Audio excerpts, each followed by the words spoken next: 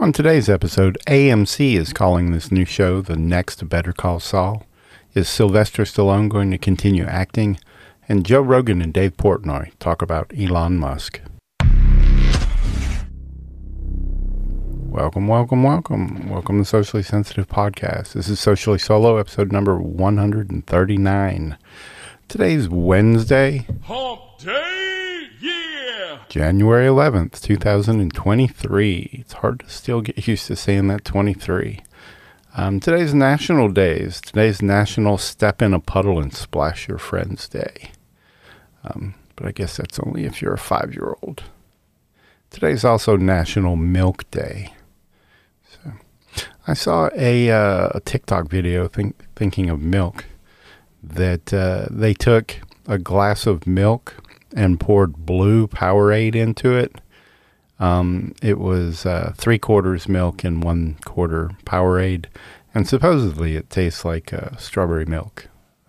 I haven't tried that yet, but need to give it a try and see what we think. Today's also Bitcoin is at $17,386. It was holding in the high 16,000s there for a while, for pretty much the past month. But then Sunday, it kind of slowly started climbing up. Now it's up, over 2.5% from last week. So I guess we'll just have to wait and see if it keeps that climb to maybe get back up over 20,000.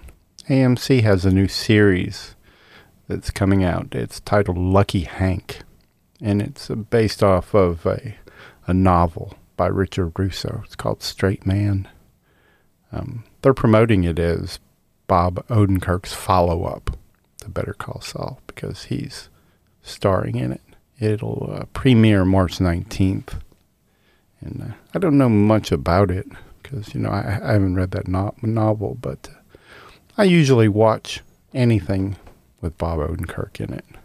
The synopsis is Odenkirk takes on the role of William Henry Devereaux Jr., the English department chair at Ralton College, a poorly funded university in the Pennsylvania Rust Belt.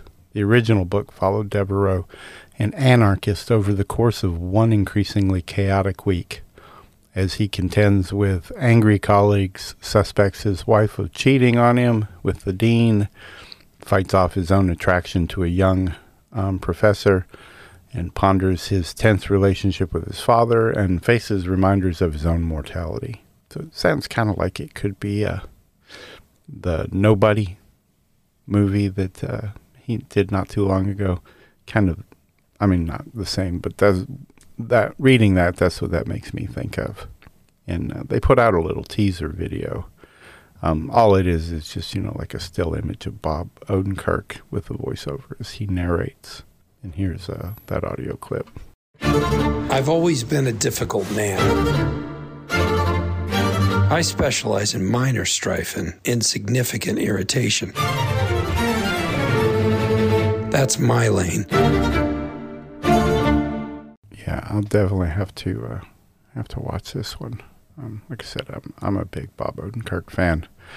Again, it premieres March 19th, and it says season 1 will run for 8 episodes on Sundays. Who out there listening watches Tulsa King?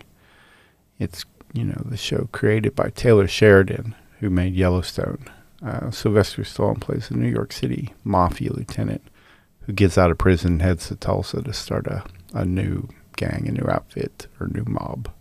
Sylvester Stallone says that Tulsa King could mark the last time he acts in one of his own projects, I guess. That he said it might be his swan song.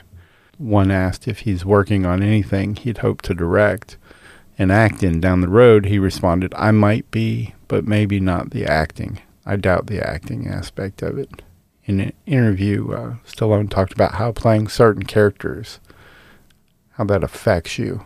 He said when you're doing characters like Rambo, after a while, it's like you want to attack the pancakes in the morning. You want to throw your coffee against the wall.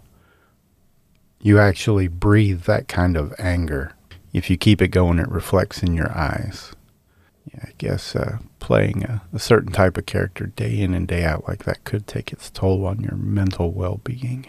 I also wanted to tell everyone about a new coffee brand called Coffee Brand Coffee. It's fresh roasted to order using only the highest quality coffee sourced direct from farms around the world.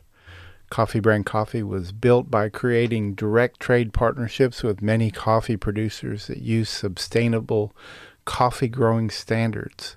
We feel that this dedication to quality should be obvious when you have Coffee Brand Coffee in your cup. And there are nearly 20 new flavors, and the upcoming tea line, and they even have hot cocoa too. So check them out at coffeebrandcoffee.com and use the coupon code SENSITIVE for an additional 5% off. So give them a try. I saw a video of Joe Rogan and Dave Portnoy talking about Elon Musk buying Twitter. I thought their conversation was pretty interesting, so here's a clip from that.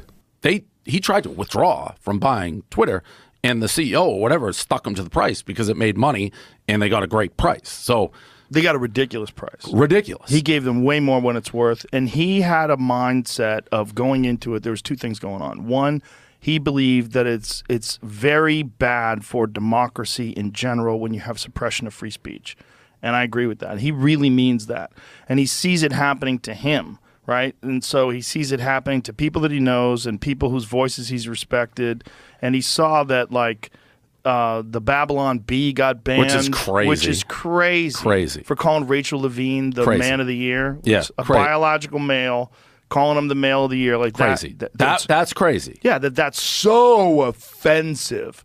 The Babylon Bee getting kicked off, crazy. Yes. Yeah, so he was like, well, that's enough. And then the reason why he tried to pull out of it, he's like, they're not giving me data on the actual amount of fake accounts. Correct. There was a former FBI guy. Pull up that story, Jamie. This former FBI guy estimated the actual amount of fake accounts on Twitter, and he was like, it could be as high as 80%. So if you're buying something, and they say, well, it's 95% people, it's 5% bots, but we're trying to figure that out. And he's like, how are you trying to figure that out? Show me. And they won't show him. And he's like, show me your data that shows you. And they show him 100 accounts. They went over 100 accounts. Over 80% of Twitter accounts are likely bots, former FBI security specialist, which is fucking wild. So if that's like 20% of the people on Twitter are actual humans and 80% of it is propaganda, either by publicity firms or super PACs or whoever the fuck is trying to manipulate narratives. And one of the things that you saw with Elon was like there's a bunch of tweets that people retweeted. They're from wildly different accounts that were all the exact same tweet. And he's like, these are bots. Like these are. There's 1,000% bots. Yeah. I mean, I went through a phase like you. I couldn't even, if I posted something, it was all bots. 100%. So I don't there's 1,000,000% bots. They probably weren't giving the right information, but he did want to pull out. Well, I think if they found out that information, Twitter would be worth substantially less. Right. And that's also what he was trying to do. I think he's trying to probably talk them into a better price. Because if you find out that a company is 95% horseshit, right, or 80% horseshit, and 20% what they say it is, like if that gets out, but that's he also devastating to the company. 100%. He also has such fuck you money though. He was upset about the suppressing, and I'd probably be the same way if I had that type of money. It's like, I'm just going to fucking buy you.